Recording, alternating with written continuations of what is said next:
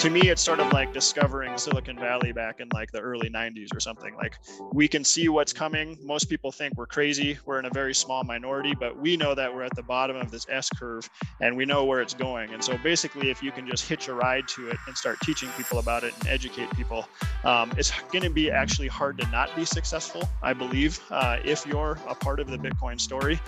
Just like if you were a part of the internet story 25 years ago, it was hard not to be successful. That's what I counsel people, like, quit trying to pick the bottom, just like learn to recognize value. Like, Bitcoin is very, very fairly valued, and it's even cheap right now historically. This is the time to be buying instead of trading it. The opinions expressed in this podcast do not necessarily reflect the opinion of Arcos Global Advisors or its advisors. The mention of different asset types or securities do not constitute a recommendation for our clients. If you have any questions about the content of this podcast, please contact your advisor. In this episode of Navigating Bitcoin's Noise, I'm joined by Jeff Ross of Vailshire Capital to discuss the macro drivers of our current markets. In our discussion, we cover Jeff's value-tilted view and what role Bitcoin might play in the economy going forward. Jeff shares his view of Bitcoin as money and its future potential as a major asset class. We dig in on Jeff's economic outlook on the changing financial landscape due to inflation, potential stagflation, leverage, and how Bitcoin fits into the challenges within the broader macroeconomic system. If you're looking to better understand Bitcoin's past and its future potential as an economic network, then join us and listen in.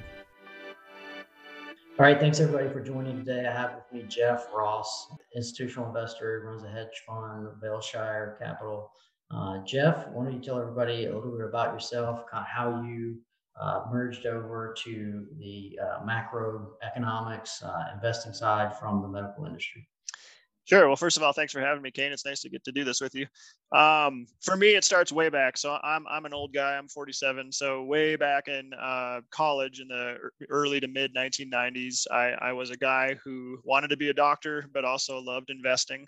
And I had to make a decision, right? I had to pick something. I couldn't do both. So I picked being a doctor. So that swept me down this whole path of, I did my undergrad pre-med stuff, biology major, then went to medical school for 4 years, took 2 years off in between to go. I lived in Jerusalem and worked in a hospice for a little bit, and then did some work as a nursing assistant for another year here in the States.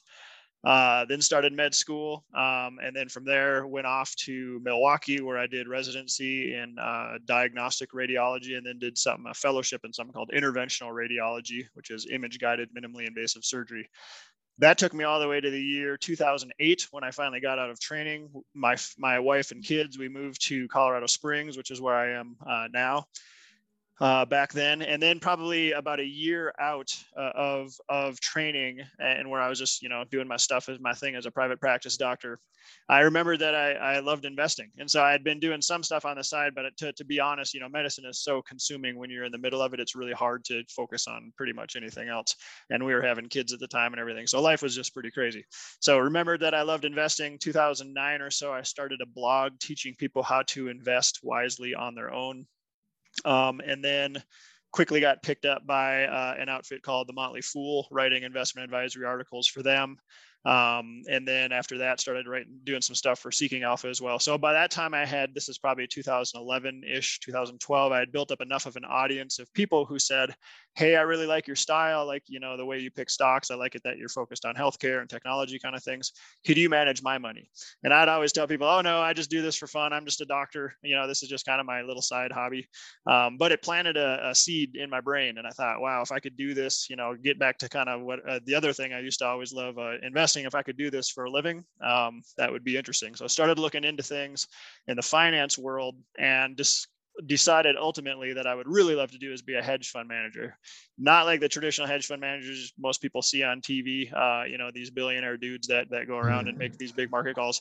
I'm just like a normal guy, but what I like about being a hedge fund manager is I can kind of do my own thing. I can march to the beat of my own drum, and I can invest in kind of what I believe we should be invested in. As long as I can find clients who are into that, I should do pretty well. So founded Vailshire in 2013, opened my hedge fund at the beginning of 2014.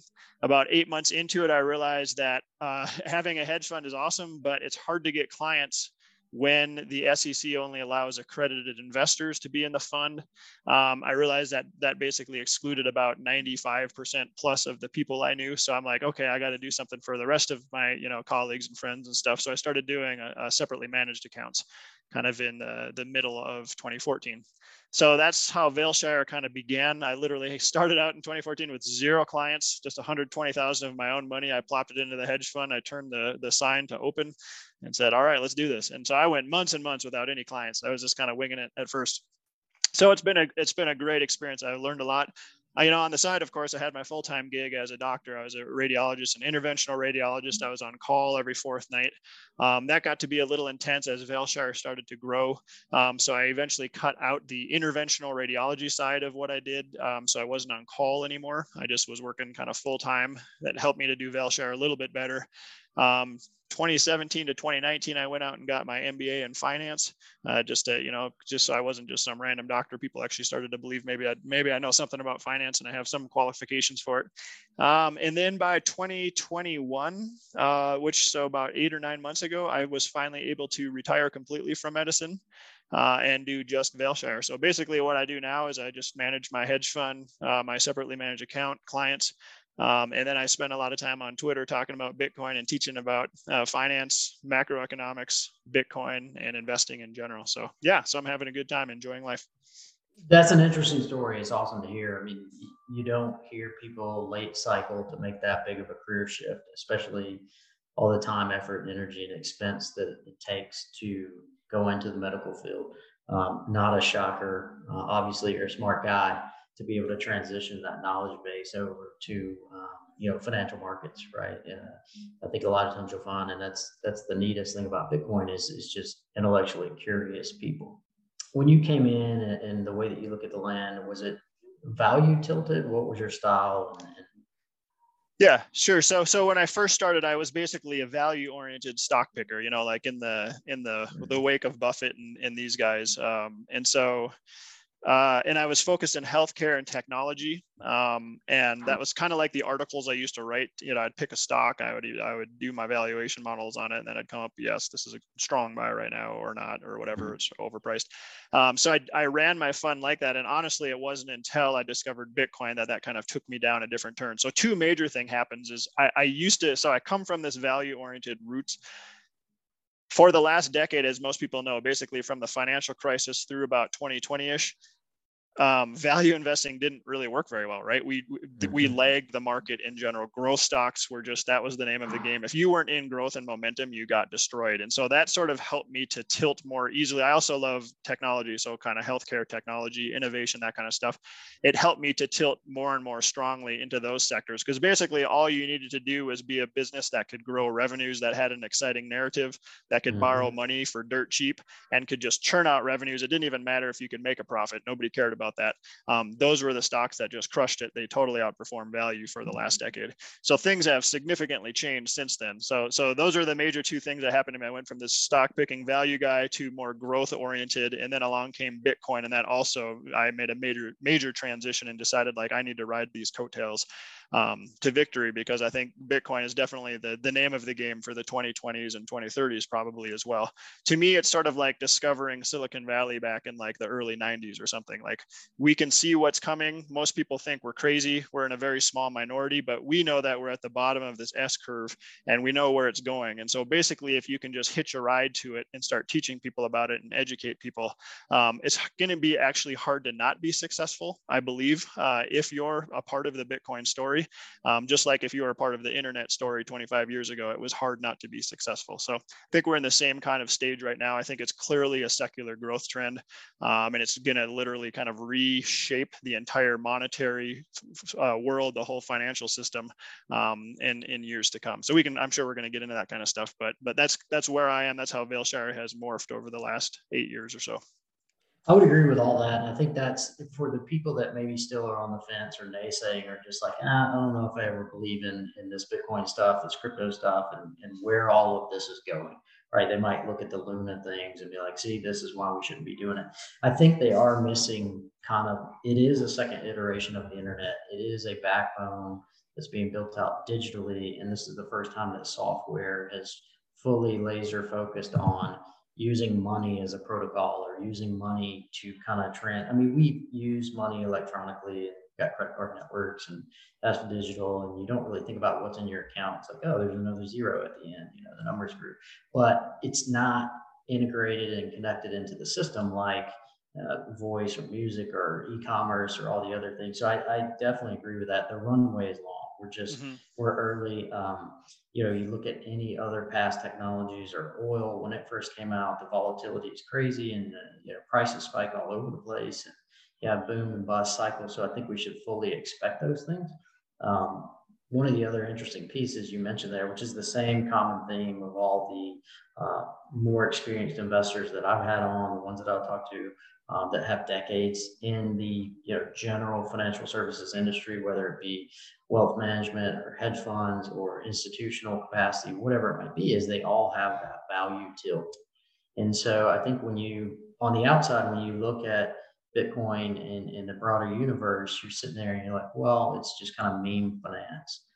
If we can get number go up, everybody's going to get excited and push it. And then people start exiting, the classic, bust cycle happens. But all the smartest money is rooted into the value side, which they're looking at the fundamental metrics, the things that really drive the network or drive the technology or drive the future use case of productivity. So maybe you can share a little bit how you view that, when you look at Bitcoin relative to or other holdings, how you assign a weighting to how much that position should be, and what are the fundamental benefits that you like. Sure. So first of all, what I think a lot of value investors have been sort of late to the Bitcoin game for multiple reasons. I think the one thing that's sort of funny, and I say it tongue in cheek, but it's actually serious, is that I tell my value investing friends, Bitcoin isn't a stock, right? It doesn't have cash flows. It's not, you don't value it based on, the growth of earnings or price to sales or all these metrics we're used to using. It has nothing to do with that. Bitcoin, when I talk to these people, it's simply better money. It's just money. That's all it is. Like you think about it like you think about maybe gold, or you think about it like the dollar, but it's not like a company. So that's the first thing to kind of get out of the way. That's what value investors, they just cannot grasp this. Like, how do I value this thing? Because they can't put it into their mind, into any of the models that they have learned in school or that they've been using in practice. So the point is, what is Bitcoin? Why is it better money? You can get into the properties of that. And I think what's interesting about Bitcoin is there was no chance for the world to have a nearly perfect or perfect money before we entered the digital age, right? So I think for the last several millennia, let's say, depending on how long people have been using gold has been the best store of value for the analog age. It has many properties about it that make it fantastic money. The reason why fiat cash, the US dollar and other government currencies even exist is because of gold, right? They used to be basically a coupon for redemption for some gold. And then that all changed in 1971. Nixon, as most people listening to this probably know, Nixon took us off the gold standard, and it just became just pure fiat, literally worth nothing, but backed by, the strength and might of the United States Army, the full faith and trust of the United States. So depending on your views on that, I'm not a political guy. I don't really care, but it really was just sort of backed by nothing, a nothing piece of paper backed by nothing other than you got to trust us that this is worth something. So fiat always, sorry, go ahead. No, not to cut you off, but that is a really key point. When you look at the history of money, outside of a tangible piece of collateral like gold or some coin or some, physical token, money is not ever backed by anything. There are periods when it's backed by something, but it's just full faith and credit of the issuing institution. And right. In this case, it's the Bitcoin network that is issuing these coins until they become all mined. And so that's a key component that, I think the traditional investors, they think that money is backed by something. Reality is it's not. Absolutely. And the temptation for governments, the US has had the world reserve currency for decades and decades. The temptations for government to debase the currency, basically to steal the purchasing power of their citizens by printing more money to pay off bills that they can't pay, it's literally irresistible. And so that's why all government fiat currency trends towards zero over time, zero value. So the value of a dollar, I guarantee at some point, maybe not in our lifetimes, but sometime in the next 100 years or so will be zero. And it's already trending very strongly towards that. I think it's just kind of irrefutable. The same thing happened with the British Empire before us. The same thing happened with all major empires. Going back to the Roman Empire, you can watch it. They debased their currency with emperor after emperor until it was worth nothing and their country fell apart. That's what happens with government fiat currency. So gold has been the best form of money. People ask all the time, they'll say, well, what is Bitcoin backed by? It's like, that's not the right question to ask. That's like saying, what is gold backed by? It doesn't even really make sense. Gold isn't backed by anything because it just has intrinsic properties of being a great form of money. People figured that out. You can have lots of things that could be money. Gold has kind of been selected as the best. Silver was, the second place for a long time. That's been mostly demonetized now and is basically just a commodity now. Fiat has no intrinsic properties. It's a good medium of exchange. It has some, little fleeting properties. But so Bitcoin is more like gold in that aspect, that it has properties that make it a good money. So getting back to the full question, how do we value this thing? What do people look for? Like, you don't treat it like a stock. You think of it like money. How much would you hold in your portfolio of US dollars? I would say most people are comfortable actually keeping 100% of their savings in dollars. I think that's funny, right? So I have this discussion with people who believe in Bitcoin. They'll say, well, Bitcoin is so volatile, I can't hold too much of it. And I say, okay, would you rather have low volatility with guaranteed depreciation, guaranteed loss of purchasing power over time? That's what the dollar offers you. Or high volatility with, I would say, guaranteed appreciation built into its program based on the monetary principles of Bitcoin and its complete scarcity and other things like that. All of that is knowable, but it's basically, I would say, close to guaranteed appreciation of value over time, but with lots of volatility. It's this trade-off that you have. But once you understand what Bitcoin is and you realize where the risks are, and you realize that only in academia does volatility equal risk, that's sort of an academic concept more than a practical concept. I think real financial risk is the chance of losing your purchasing power over time, placed on where you place your purchasing power. So if you put your purchasing power in US treasuries, which are supposedly risk-free, or in the US dollar, I would argue that's actually risky because you're basically guaranteed to lose your purchasing power over any significant amount of time. So that's how I look at Bitcoin. How much should you put in your portfolio? Totally depends on how much you understand Bitcoin. The more you know Bitcoin, the more you'll own Bitcoin.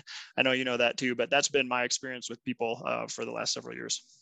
Yeah, it's a tough conversation because people come to you, they come to us, and they're like, "Well, how much should I own?" And it's really the wrong question to start with. Yep. It's what's your risk tolerance. So the reality is that any dollar that you put in something, whether it's rocks, Bitcoin, stocks, bonds, there is an assignment of risk. There's a risk factor to all of those things. That you got a lamp in the background. Well, there's a risk that you buy that thing and the light bulb doesn't work.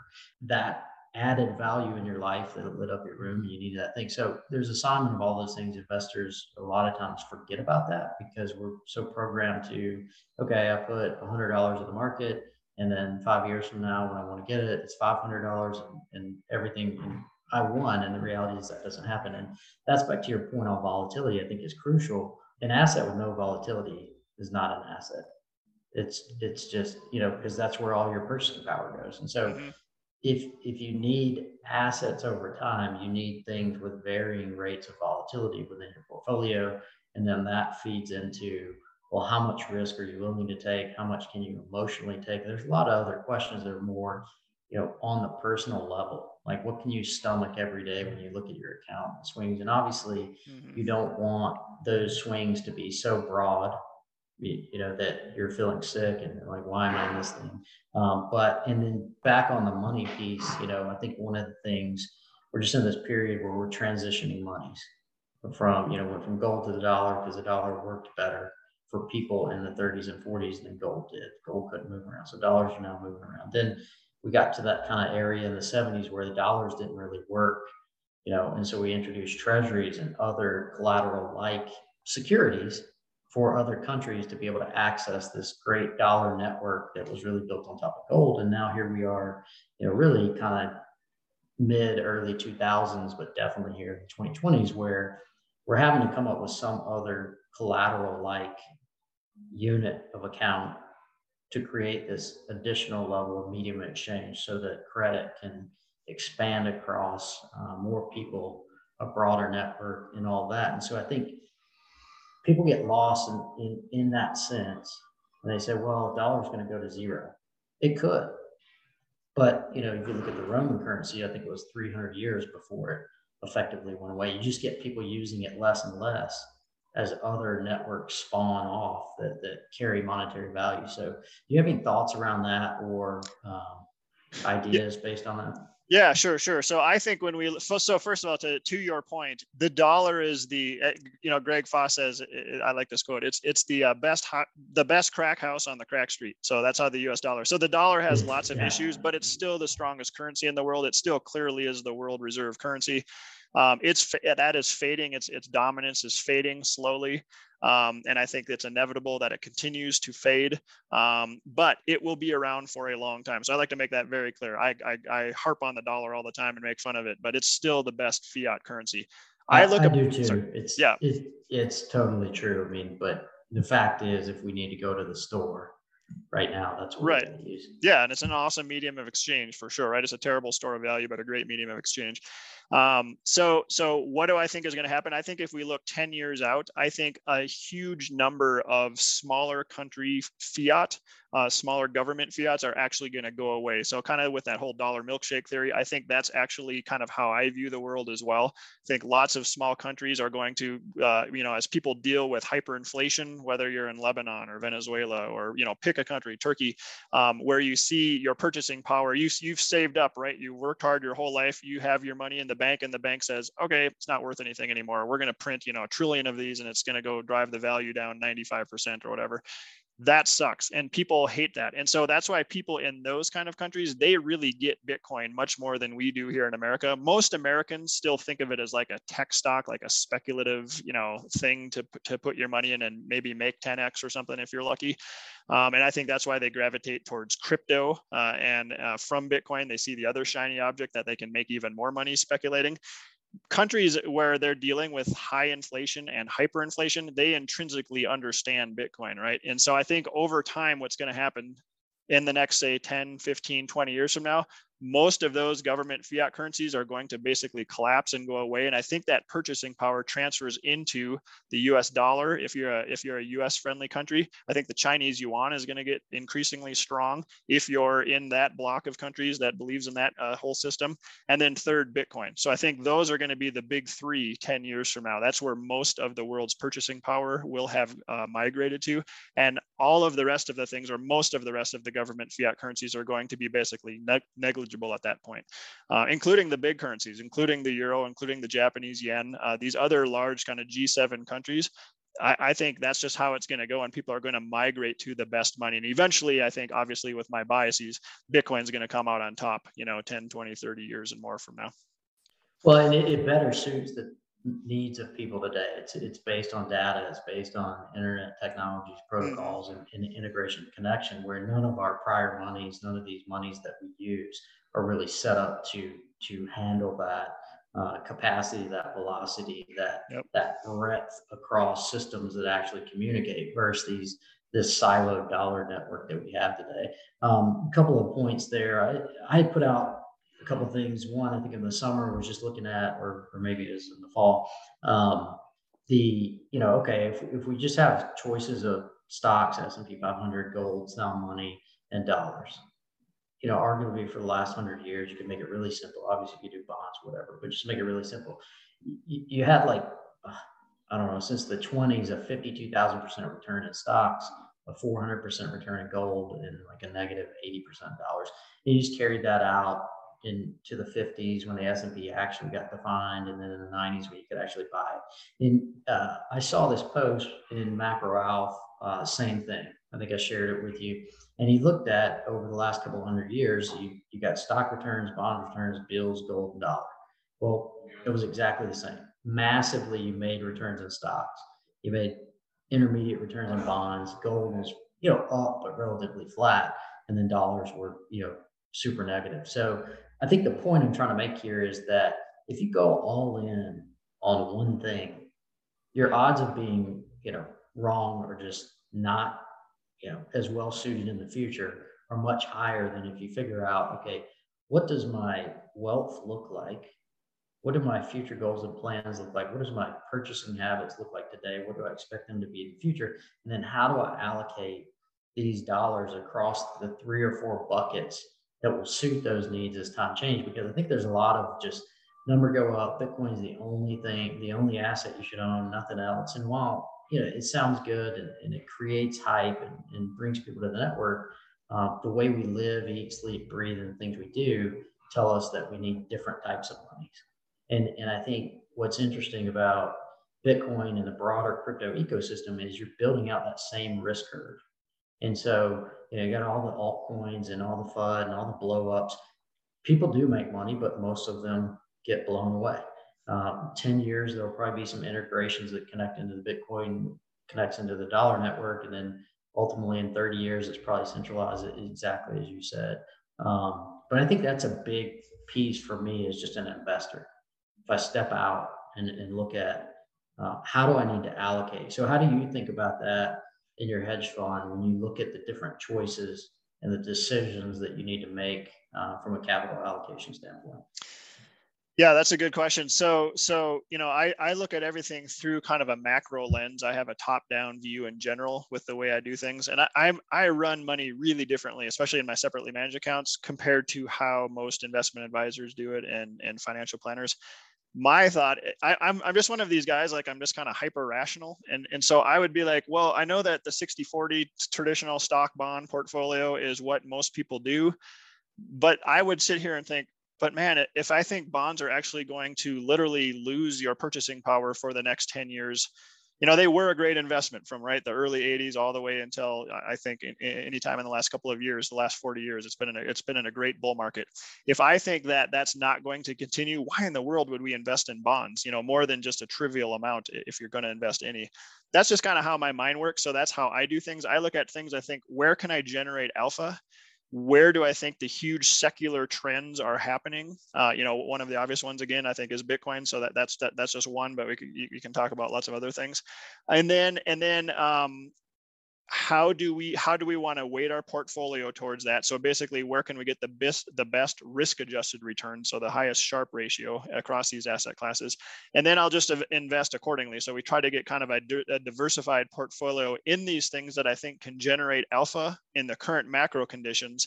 And then I back it up with this trading system that I've developed that's basically volatility and momentum based too. So I can have a macro view that says one thing, like right now I'm very bearish, but if my trends and my signals turn bullish, I will trust my system before I trust my view, right? Because that just means I'm wrong somewhere. I defer to the markets. So if the markets tell me I'm wrong, like right now, I will tell you that I've been very bearish since January on the risk on assets in general. One of my two of my theses at that time were you want to be long bonds when we get towards recessionary conditions, and you want to not be in energy stocks. Both of those premises were very wrong, right? So my system said, no, you're wrong. Like oil is going to go high, inflation is high, oil is driving this very high, and long bonds, which generally you want to be in those kind of things for recessionary type conditions, they are also not doing very well. They've been getting kind of hammered. Rates have still been rising. The 10-year today is sitting at 2.93, so it's still high. I think it's high, by the way, because it's trapped between these high levels of inflation and low long-term growth expectations. Normally, those two go hand in hand over time. So bond rates continue to kind of quietly fall. That's what we've dealt with since the late 80s. And so now we're in a period where inflation has suddenly ramped up. Long-term growth expectations are low, and the bond yield for the 10 and the 30 years is sort of stuck in the middle. I think it's basically a stupid investment at this point, because unless you want to trade it, it's really hard to know what direction that's going to go into. So that's kind of my view on bonds. I stay away from asset classes that I just don't think we're going to be able to generate alpha. I migrate to the classes I think still can, even though I think that stocks are going to have a tough slog of it lately. I think they're going to have a tough slog through basically this entire decade of stagflation, which I expect to have. There are companies that will do well. So I've sort of transitioned over from the growth and innovation type stocks that we talked about earlier, the Cathie Wood, ARK type stocks, the story stocks, and more into these robust companies that are more capital efficient, that can grind it out and churn out profits even in difficult environments. So I think those are going to be the kind of equities that people want to hold. We migrate more heavily into those kind of things. And then I'll just say one last thing. something. Because I'm bearish right now, the momentum is very bearish. The trend is bearish basically across most US equity sectors. So we're net short right now. So I'm shorting the S&P 500. I'm shorting the NASDAQ, shorting small cap stocks, shorting mid cap stocks. I'm long the US dollar because I think you're going to see some more dollar strength here. Shorting high yield bonds, those kind of things. That's what I do in my fund. And I do that for my separately managed account clients as well. A few points in there that wanted to discuss, and we can kind of take them further. But one was stagflation. I mean, if you look at the setup, you got declining GDP, unemployment's low, the whole 9 yards. Most economic numbers are coming in weaker, but then you've got inflation going through the roof. Which, if you look back at history, it looks very much like the 60s and 70s. Coupled with that, you have from the early 40s, late 30s, this yield curve environment, which is, in my opinion, I mean, they told us in February 2020 they were, looking at 1940s yield curve control. That's what we're seeing playing out in the 10-year and the 30-year and all the maturities in between. Is just, okay, how do we purchase on one part of the curve, sell on the other to kind of net neutral, land this plane like they've done for the last 40 or 50 years. But now we've kicked up this stagflation environment, which kind of reared its head in 2018-19, but they were able to sort of manage out of with QE and QT and all the different Qs. But now we're just at this point where, hey, there aren't many levers that can be pulled to kind of drive this thing out. At some point, you have to take the medicine, get back to a sound collateral base. Now, if you throw Bitcoin in there, we've got 4 or 5 different collateral bases, but we still got this excess credit throughout the system that needs to come down. I mean, it's not, it's bearish sounding, but it's the realities of it. Yeah. I don't wish for any of it to come out and the investors and individuals have pain, but like, that's the picture that we're looking at. So when you look at Bitcoin through that scope, what are the properties that maybe fit to help aid that easing, and what are the properties that are like, I don't know, maybe a bad thing? Just objectively looking at the pros and cons, because this is an environment not seen many times in traditional markets. And then here we have this potential new, what I call it an asset class, but an asset class kind of pristine collateral base that services the way people need to use money. So we don't know what's on the other side because we haven't seen that in a long time. So just curious to get your thoughts there.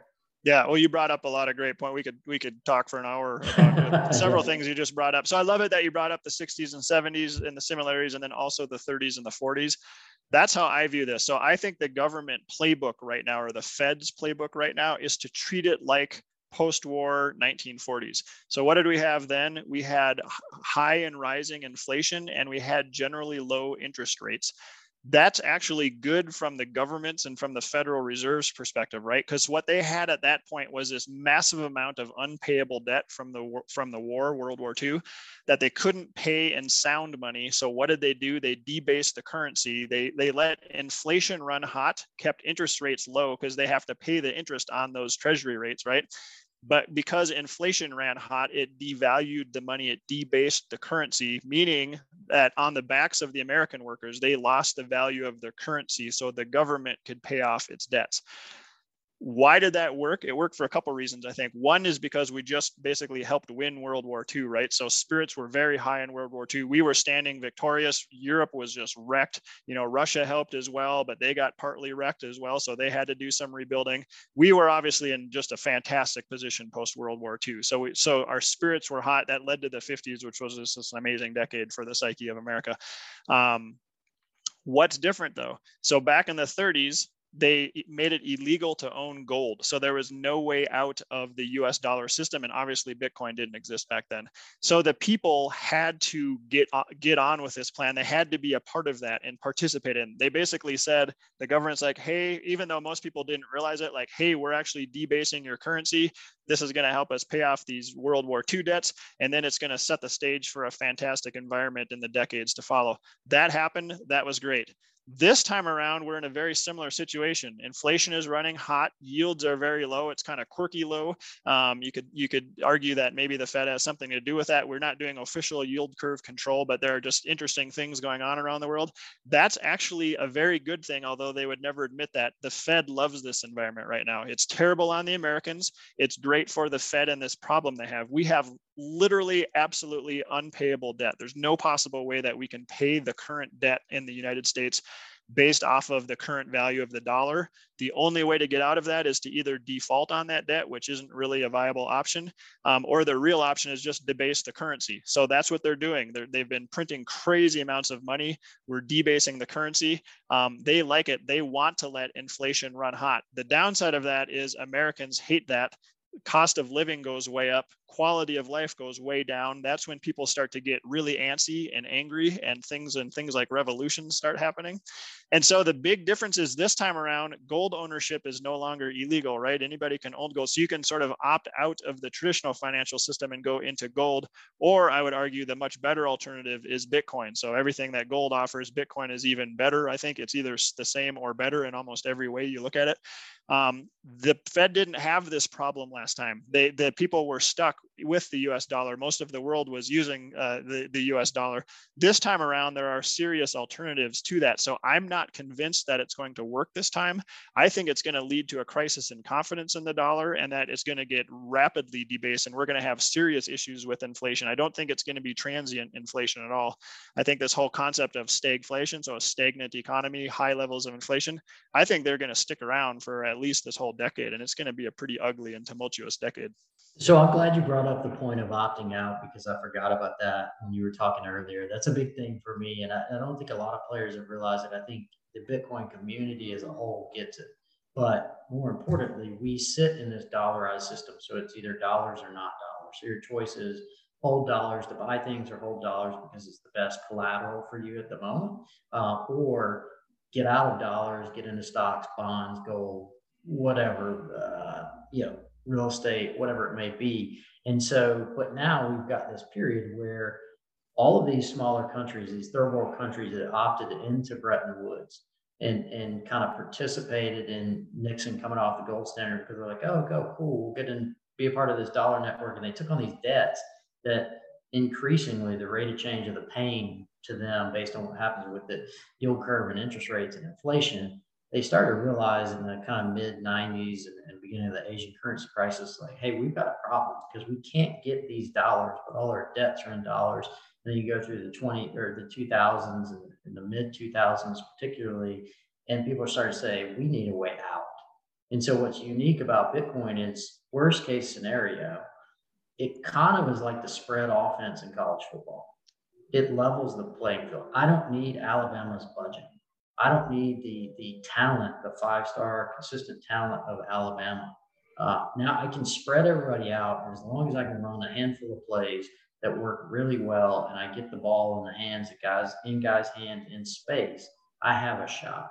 And so Bitcoin is giving those countries a shot to participate. And if you look at Bitcoin, in all of the countries that have these massive rampant inflations and their currency crashes, Bitcoin spikes into that.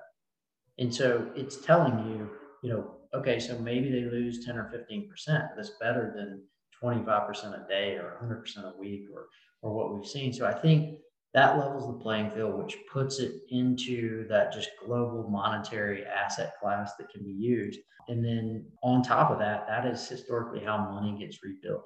And so that's back to that macro-alpha and the just short brief study that I did. Having that sound money is a great piece, but it's not the only piece, because for economic systems to generally grow and get GDP and all this product and revenue, you do have to introduce some credit. It's just when they get out of whack, like what we're seeing now, is where the demise comes on a full system. Yeah, great points. And to your final point about the credit system, I think it served a fantastic purpose, and it really led to tons of prosperity, helped to grow companies, help people do things like buy houses and things that they wouldn't have been able to do as easily based on the government, the US dollar fiat system.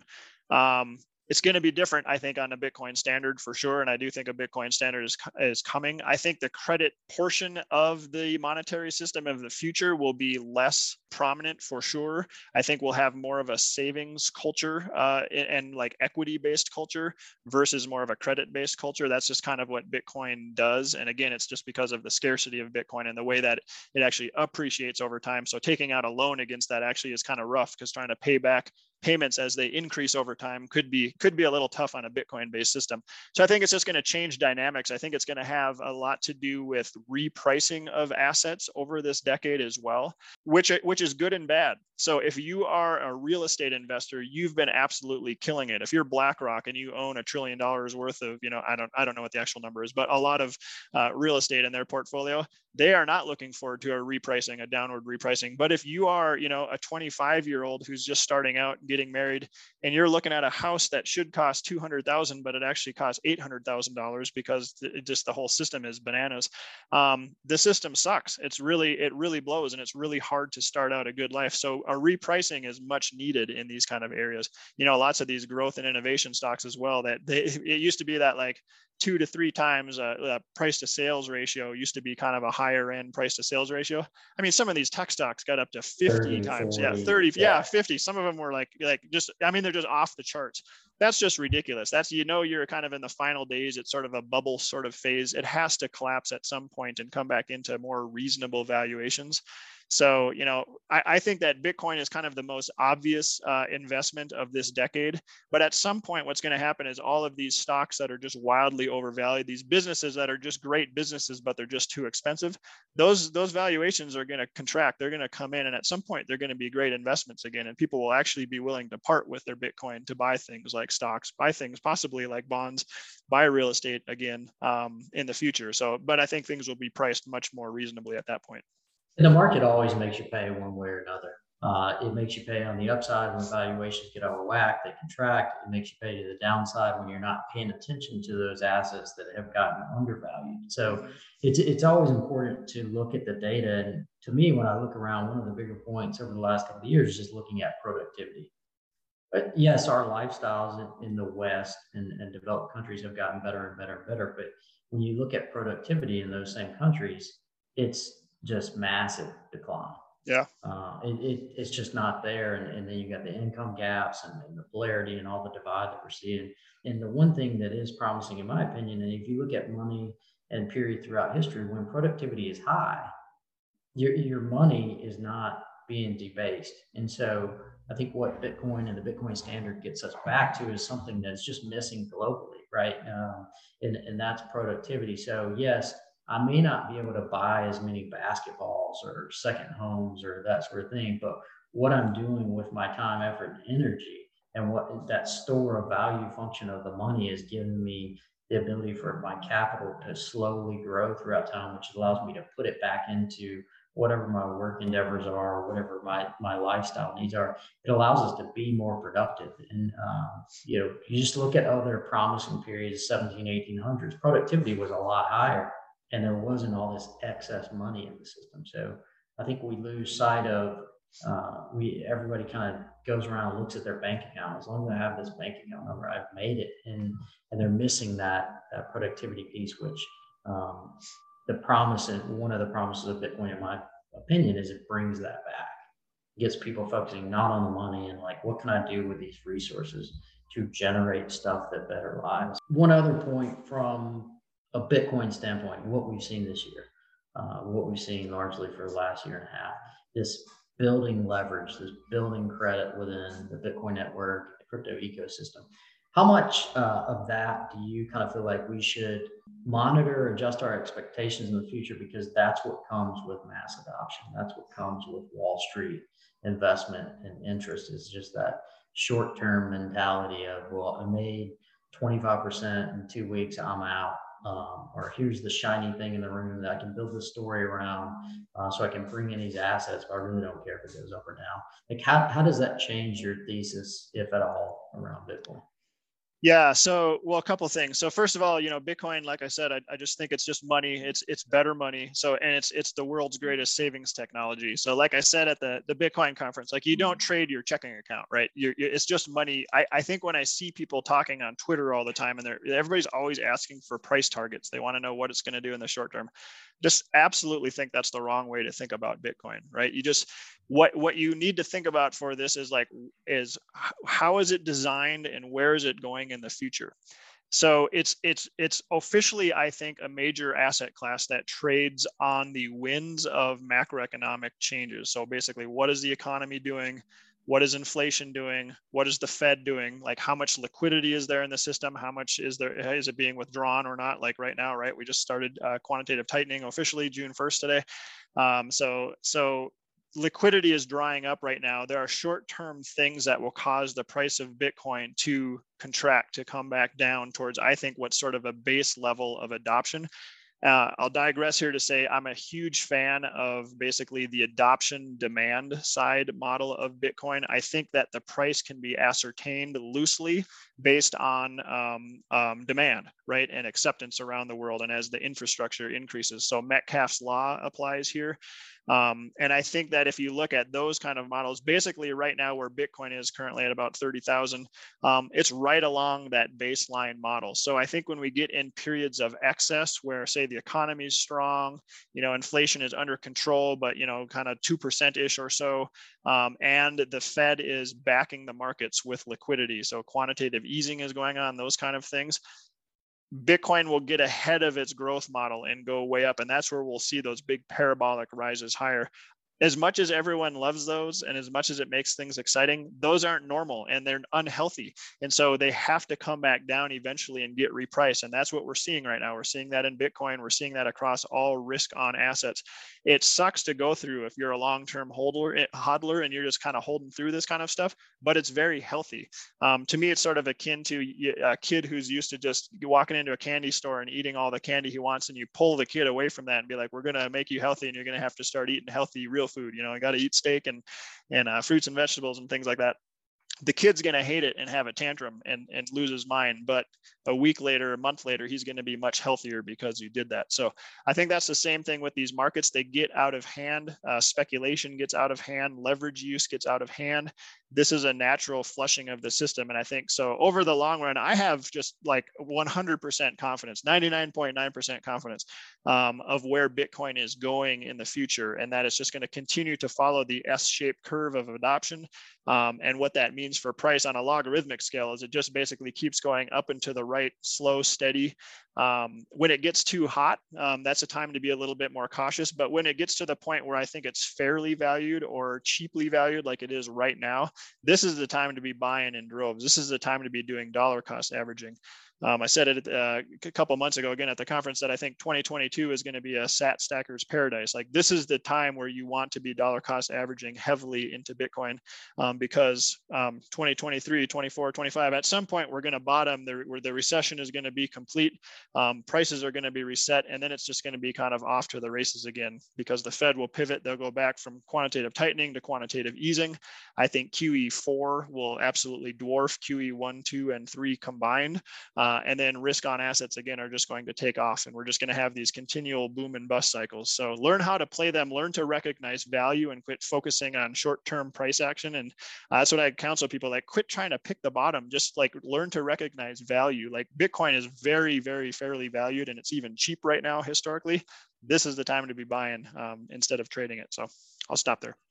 Yeah, all I would add there is I did a podcast recently with Timothy Peterson. He's done a lot of work on Metcalfe's law, network effects.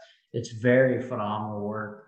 It very clearly kind of lays out how these modern networks work that we've seen in social, these other places. But it's just all demand based, which back to your value background and the fundamental, like the asymmetry that's available is following those fundamental signals. It's not following where's Bitcoin priced at today. Right, because that does get out of whack based on just, hey, what needs to be sold or what story can we build? And so I really appreciate that, like that a lot. So anybody that wants to know more about it, I would look at network effects, Metcalfe's law. And I just want to second that. Timothy does great work. I discovered him like a month or two ago, and he does, I think, the best work out there on how to value Bitcoin based on kind of Metcalfe's law on adoption, those kind of things. To me, that's by far the most reasonable way to look at it. It's been the most accurate as well. There was a lot of hype about stock to flow years ago. Mm-hmm. When I first read it, I was very intrigued by it, and I kind of got on board. And then the more I thought about it, I'm like, this just isn't right, though. That doesn't totally make sense. This is not how adoption works. I think thinking about Bitcoin adoption and how to price it in terms of the adoption of other major secular trends. You can think back to like the personal computer, to cell phone adoption, to internet growth, to social media growth. That's the way to think about Bitcoin, and that's where we are, this early phase of the S curve. So that's what makes it exciting, and to think about it as an investment, as a holding of savings for the next 10, 20 years and beyond. We're just at a fantastic point in the adoption curve. And one of the points on that, it makes sense, as more altcoins come out, there's more things for other people in the market to focus on. So maybe a large percentage of users that 5 years ago would have gravitated to Bitcoin because it was primarily the only thing out there, now get off into some other thing that may or may not work out. Odds are, we can see, as history says, they won't work out. In that case, it detracts from that network effect. But where it is accretive to that network effect is in these washout moments, because all of a sudden, most of the market participants that are looking at these other 8, 9, 12,000 coins are like, man, I just got it handed to me.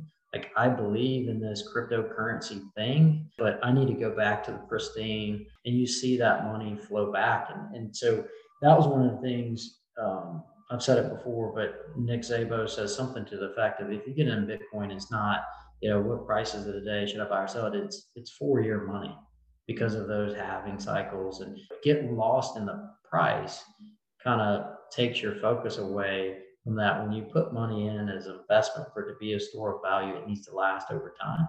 And that's what's different about Bitcoin, and more similar, as you mentioned, like gold, but we don't have that in our fiat currencies because the math works in reverse for those. Hopefully, as mainstream adoption and Wall Street adoption, we kind of maintain that, and it doesn't get ruined, as we've seen with money over time. It does, but we keep that for kind of a 30, 50, 70 years to kind of reset, as we talked about. That's what's most important, in my opinion.